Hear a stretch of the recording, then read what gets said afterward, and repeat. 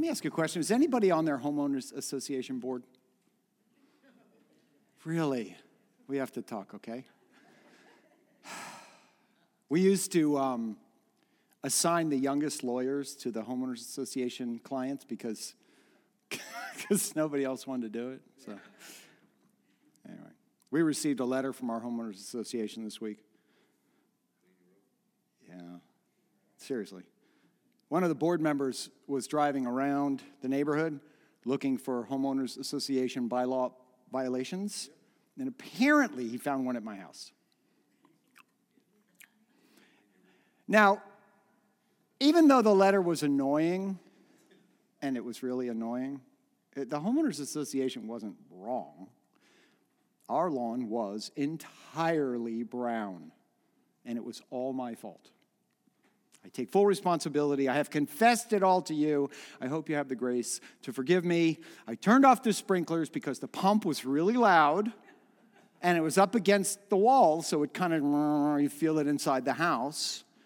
And the water we use, we live on a canal, and the water draws out of the canal, and it just leaves these terrible stains on our cars. Yeah, it has a smell too. You know, all the fertilizer runs into the canal and all that stuff, and I figured, we live in Florida. I mean, it's always raining here, isn't it? Like, we thought, okay, that'll keep the grass green. So that was my plan, and it turned out to be just a huge fail. The rainfall in our area, you guys probably noticed, has been way below average this year. So I started watering again, and the green, more or less, is returning. I'm pretty sure it's not all grass, but weeds are green too, you know, so that's okay. But the whole thing got me thinking about rain. Wouldn't it be nice if our rainfall was more predictable? Now, I will tell you this.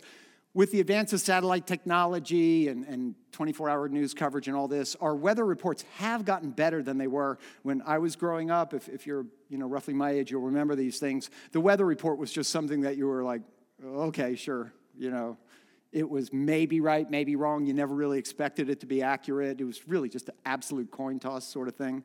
Now, okay, it's a little better, but wouldn't it be nice if it was a lot better? Well, apparently I'm not the first person to have this thought, because throughout America's history, people have attempted to influence the weather. Now, we've all seen depictions on television and in the movies back in the day where Native American tribes who lived in semi-arid deserts around the country, the Pueblo, the Hopi, the Zuni people, they have for centuries engaged in elaborate rituals and dances to try to coax moisture from the clear skies, right? We've all seen that.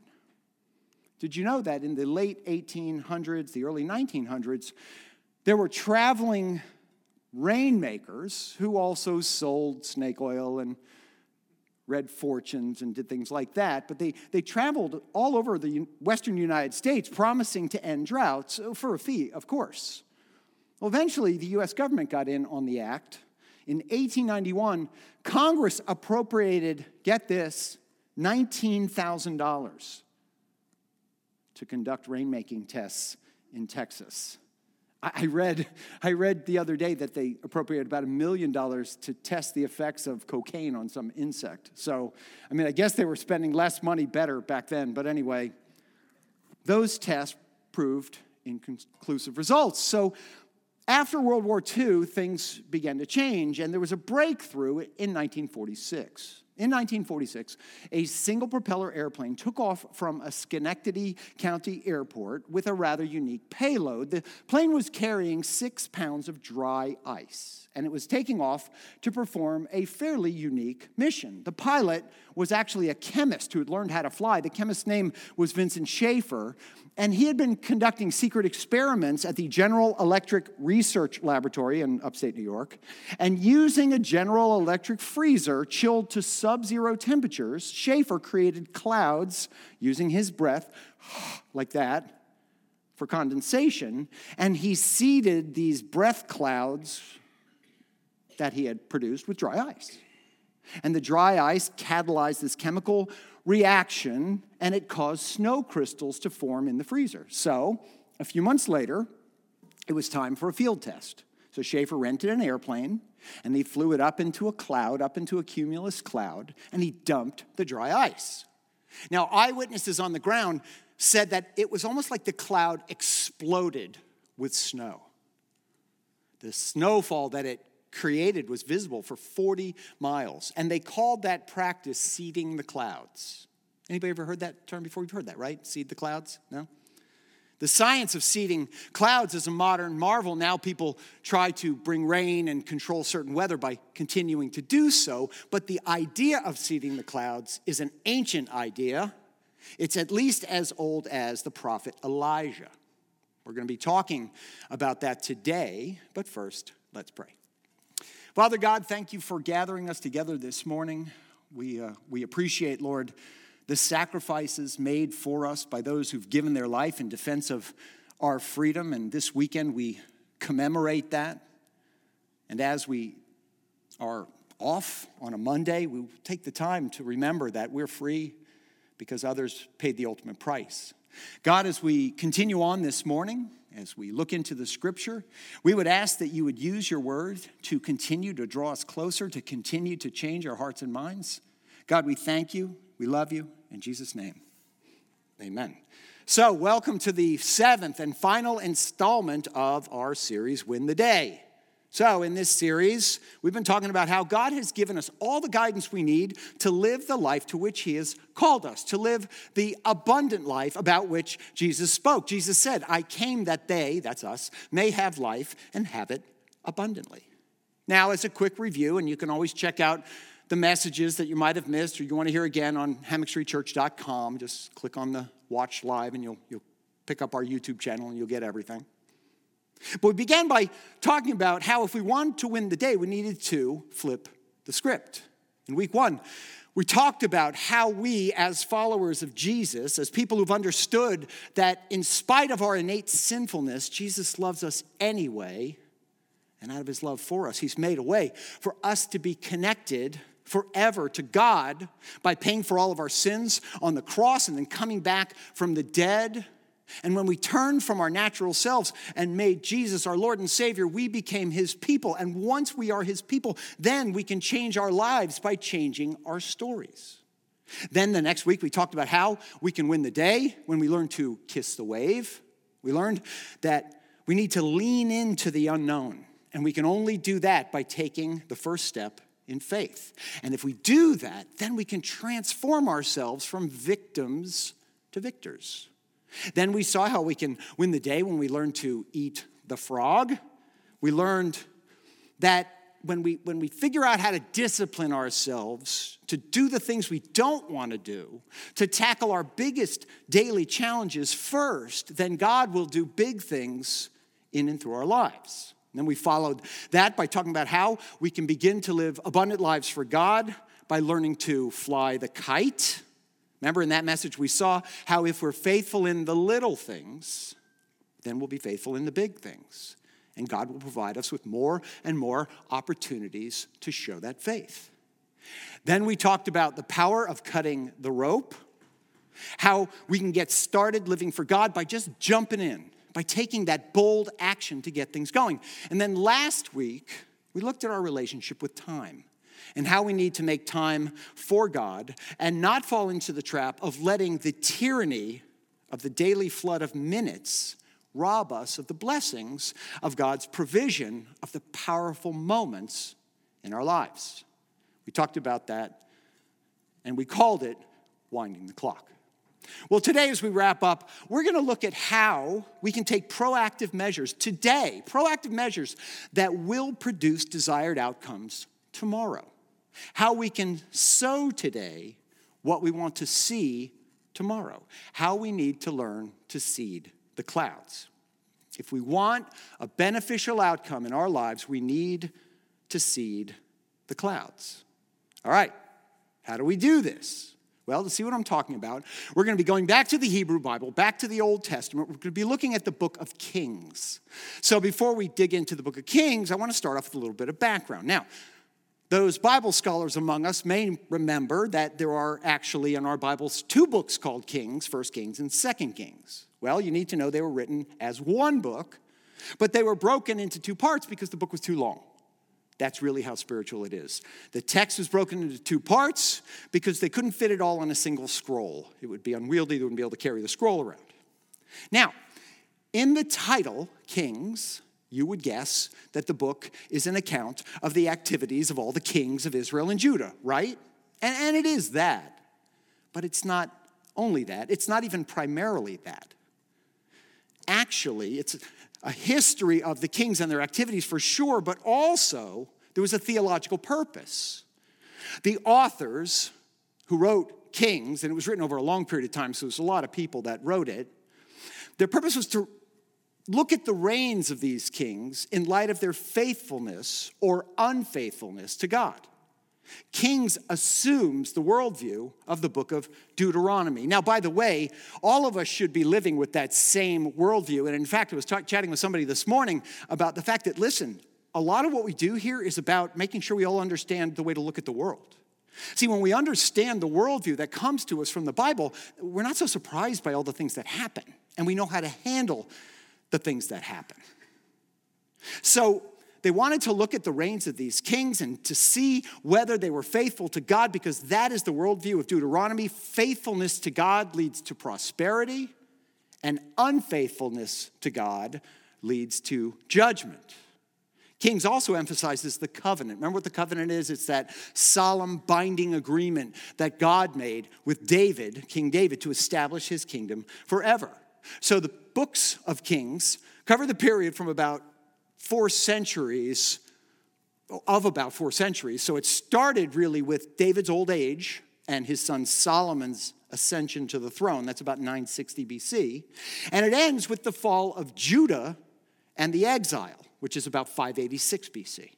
Now, in addition to the stories of all these kings, Kings includes the stories of 12 prophets who consistently called Israel and Judah to repent of their sins and trust God for their deliverance. Remember what a prophet does. A prophet hears a word from God and then tells the people. So the prophets speak on behalf of God. Now, in Kings, the work of Elijah and Elisha, that's the centerpiece. 15 chapters, almost 1/3 of all of Kings, are devoted to their work.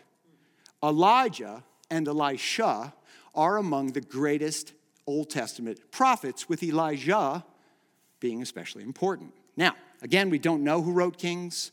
Most scholars believe that it was written and shaped over time by a number of authors and editors, so just understand that it came from a lot of people. And today we're going to be looking at 1 Kings chapter 18. So before we open that book, let me set the scene for you. From the prior chapter, 1 Kings 17, we learned that it hadn't rained in Israel for 3.5 years. Now, we haven't had that kind of drought here. We've had a bit of a drought, but not that kind of drought. So they hadn't seen rain for 3.5 years, and that's why and where and when the prophet Elijah climbed up to the top of Mount Carmel and he seeded the clouds, in a manner of speaking. So now let's take a look at the scripture. 1 Kings 18, 41 through 42. This is the New Living Translation. Again, as I've explained before, I like to try to find the translations that tell the story we're working on in the best possible way. The translations are all accurate. They're all really close. If you ever look at a graph of how their accuracy is plotted, it's just some tell stories better than others, in my opinion. All right. Then Elijah said to Ahab, "Go get something to eat and drink, for I hear a mighty rainstorm coming." So Ahab went to eat and drink, but Elijah climbed to the top of Mount Carmel, bowed low to the ground, and prayed with his face between his knees. Verse 43. Then he said to his servant, "Go and look out toward the sea." The servant went and looked and returned to Elijah and said, "I didn't see anything." 7 times Elijah told him to go and look. Finally, the 7th time, his servant told him, "I saw a little cloud about the size of a man's hand rising from the sea." Then Elijah shouted, "Hurry to Ahab and tell him, 'Climb into your chariot, go back home. If you don't hurry, the rain will stop you.'" Verse 45, and soon the sky was black with clouds. A heavy wind brought a terrific rainstorm, and Ahab left quickly for Jezreel. Then the Lord gave special strength to Elijah. He tucked his cloak into his belt and ran ahead of Ahab's chariot all the way to the entrance of Jezreel. Now, before we go on, I do want to point out one, I think it's kind of a cool little subplot. You saw that Elijah just ran a long distance, right? Yeah, we don't know how long it was. It might have been 17 miles. It could have been as much as 30 miles, depending on the route he took.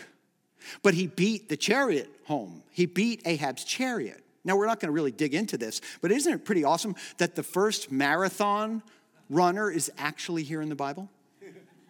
Something to think about for those runners out there. Anyway, with this background in mind, let's see the clouds. All right, so how do we see the clouds? Well, let's say it's as easy as 1, 2, 3. 1, we seed the clouds with prophetic imagination. 2, we seed the clouds with patient persistence. And 3, we seed the clouds with bold prayer. So, ready? Let's dig in.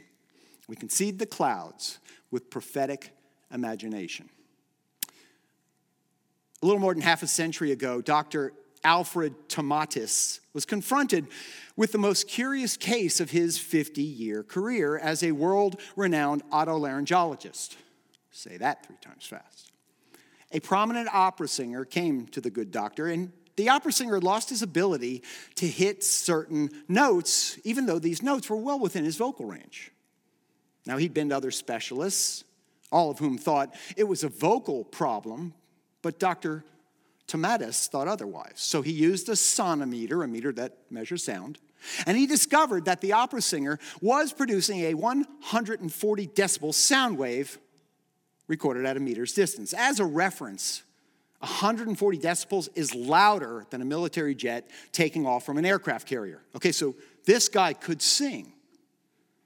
Well, long story short, the opera singer actually had been deafened by the sound of his own voice. He could no longer hit the notes because he could no longer hear the notes. See, scientists believe that the voice can only reproduce what the ear can hear. The French Academy of Medicine dubbed this the Tomatis effect.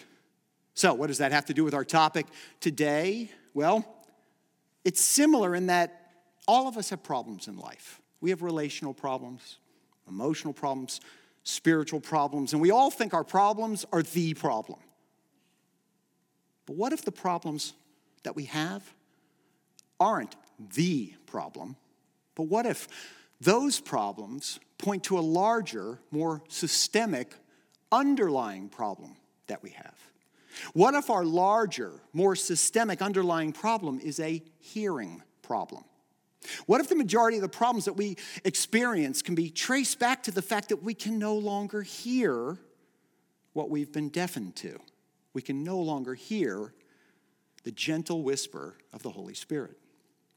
A little later in 1 Kings, we see this in 1 Kings 19:11. And Elijah stood there. The Lord passed by. A mighty windstorm hit the mountain. It was such a terrible blast that the rocks were torn loose. But the Lord was not in the wind. After the wind, there was an earthquake, but the Lord was not in the earthquake.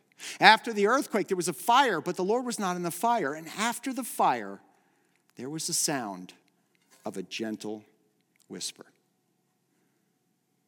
How have we been deafened to the voice of the Holy Spirit, to that gentle whisper? Well, for one, the noise of our culture tends to deafen us. We live in a culture where we are bombarded with news and false news every minute of every hour of every day. We are inundated with clickbait, which is foisted upon us by online advertisers. Anybody who has mentioned anything about buying anything at night wakes up in the morning to a feed full of that thing, right? And that's not all. Every one of the social media platforms that we use employs algorithms that follow our clicks and follow our visits and then specifically curate our feeds with more of the same. So in other words, we keep seeing what we keep on seeing, what we keep on seeing, and we keep on seeing it. And now we're safely locked in our own echo chamber. An echo chamber basically means we say something and then we hear what we said back to us, so we think people agree with us. That's an echo chamber. We hear only the things we already know, or at least the things we already think we know. And the result of filling our heads with all of this noise is that it makes it impossible for God to get a word in edgewise. But even in the face of all that, we still have a bigger problem. We still have a more dire problem that keeps us from hearing the promptings of the Holy Spirit. And that problem is our own self-talk. See, like that opera singer, we also have been deafened by the sound of our own voices. We talked about this phenomenon a little bit when we talked about Flip the Script back in Habit 1. We have roughly 60,000 thoughts every day, roughly. 80% of those are negative, according to studies. What's the cure? Scripture. See what I did there? Yep. It's clever, right? Remember what Paul said in Romans 12:2? He said that our lives can be transformed by and for God when our minds have been renewed. Remember Romans 12:2? It said this, do not be conformed to this world, but be transformed by the renewal of your mind, that by testing you may discern what is the will of God. It all starts up here. It all starts in our head. We renew our minds by learning to tell ourselves a better story. That's the way we can turn up the volume on God's voice. Now, I hinted at a question a few weeks ago that's worth revisiting. Here's the question. What percentage of your thoughts, your words, and your actions are just a regurgitation of the news media that you watch and the social media that you follow? What percentage? I bet it's high. See, the algorithms responsible for bringing you your news result in your having an ear that cannot hear the still small voice of the Holy Spirit. So now let's flip that script. What percentage of your thoughts and your words and your actions are the revelation that you are getting from God's word? I don't want to hear that answer either, okay? Even for myself. That has to change. We've got to be grounded in God's word because when we open the Bible, God opens his mouth. So the best way to turn up the volume on that still small voice is get to know your Bible. Read your Bible every day. Well, now I want to juxtapose that with verse 41. Elijah said to Ahab, go get something to eat and drink, for I hear a mighty rainstorm is coming. So Elijah heard something that no one else was even listening for. Remember, it hadn't rained in 3.5 years. He heard something that hadn't happened in 3.5 years. That was coming. How did he hear it? Because he had a prophetic ear. He knew what to listen for. And that's where prophetic imagination starts. Prophetic imagination is seeing the invisible, it's hearing the inaudible, and it's believing the impossible. Those things result from developing an ear that is fine-tuned to the still, small voice of the Holy Spirit. We need to be listening for the Holy Spirit's voice in all the things that we face. That's what's happening up there in verse 41. It hadn't rained in 3.5 years. Now, knowing that, you probably go, okay, Elijah's forecast just seems silly, right? It seems like he's way out of touch with reality. There's an old axiom. Those who don't hear the music think the dancer is crazy. You ever see one of those silent dances that they do now? Where everybody's wearing headphones and everybody hears their own music and they're all dancing and no one else can hear it and yet everybody just looks like they're out of their minds. You know, when you exercise prophetic imagination, it may seem like you're out of touch with reality, but you're actually in touch with the reality beyond your 5 senses. Beyond the things you can taste or touch or see or smell or feel. That's what prophetic imagination is, and that's what God's people need. Next, we can see the clouds with patient persistence. Now, it's interesting, in the 1st century BC, which is years after the story we're talking about, there was a drought that was not unlike the drought that Elijah experienced. This drought threatened to destroy the entire generation before Jesus. Now, in that day, there was a holy man whom the people asked to pray for rain. Well, he did something curious. Unlike Elijah, he didn't climb Mount Carmel. He took his staff, his stick, and he drew a circle in the sand, and he knelt down inside that circle, and he prayed this prayer. Sovereign Lord, I swear before your great name that I will not leave this circle until you have mercy upon your children. That's a bold prayer. We're going to talk about bold prayer in a few minutes. But according to the Talmud, that man was named Honi the circle maker. And he was captivated by one phrase in one verse of Scripture. The phrase comes from Psalm 126:1. When the Lord restored the fortunes of Zion, We were like those who dream. We were like those who dream. That phrase provoked a question that Honi the circle maker wrestled with his entire life. Is it possible for a person to dream continuously for 70 years? Hold that thought. This is interesting. Studies have shown that as we age, the cognitive center of gravity in our brain tends to shift from the right brain to the left brain. Now, that's an oversimplification, but the left brain is the focus of logic. The right brain is the focus of our imagination, or the locus of our imagination. It's where it comes from. So logic comes from the left brain, and imagination comes from the right brain. That neurological tendency presents a problem. At some point in our lives, most of us stop living out of our imagination and we start living out of our memory. We stop creating a future in our minds and we start repeating the past. We stop living by faith and we start living by logic. That's when we stop living and we start dying.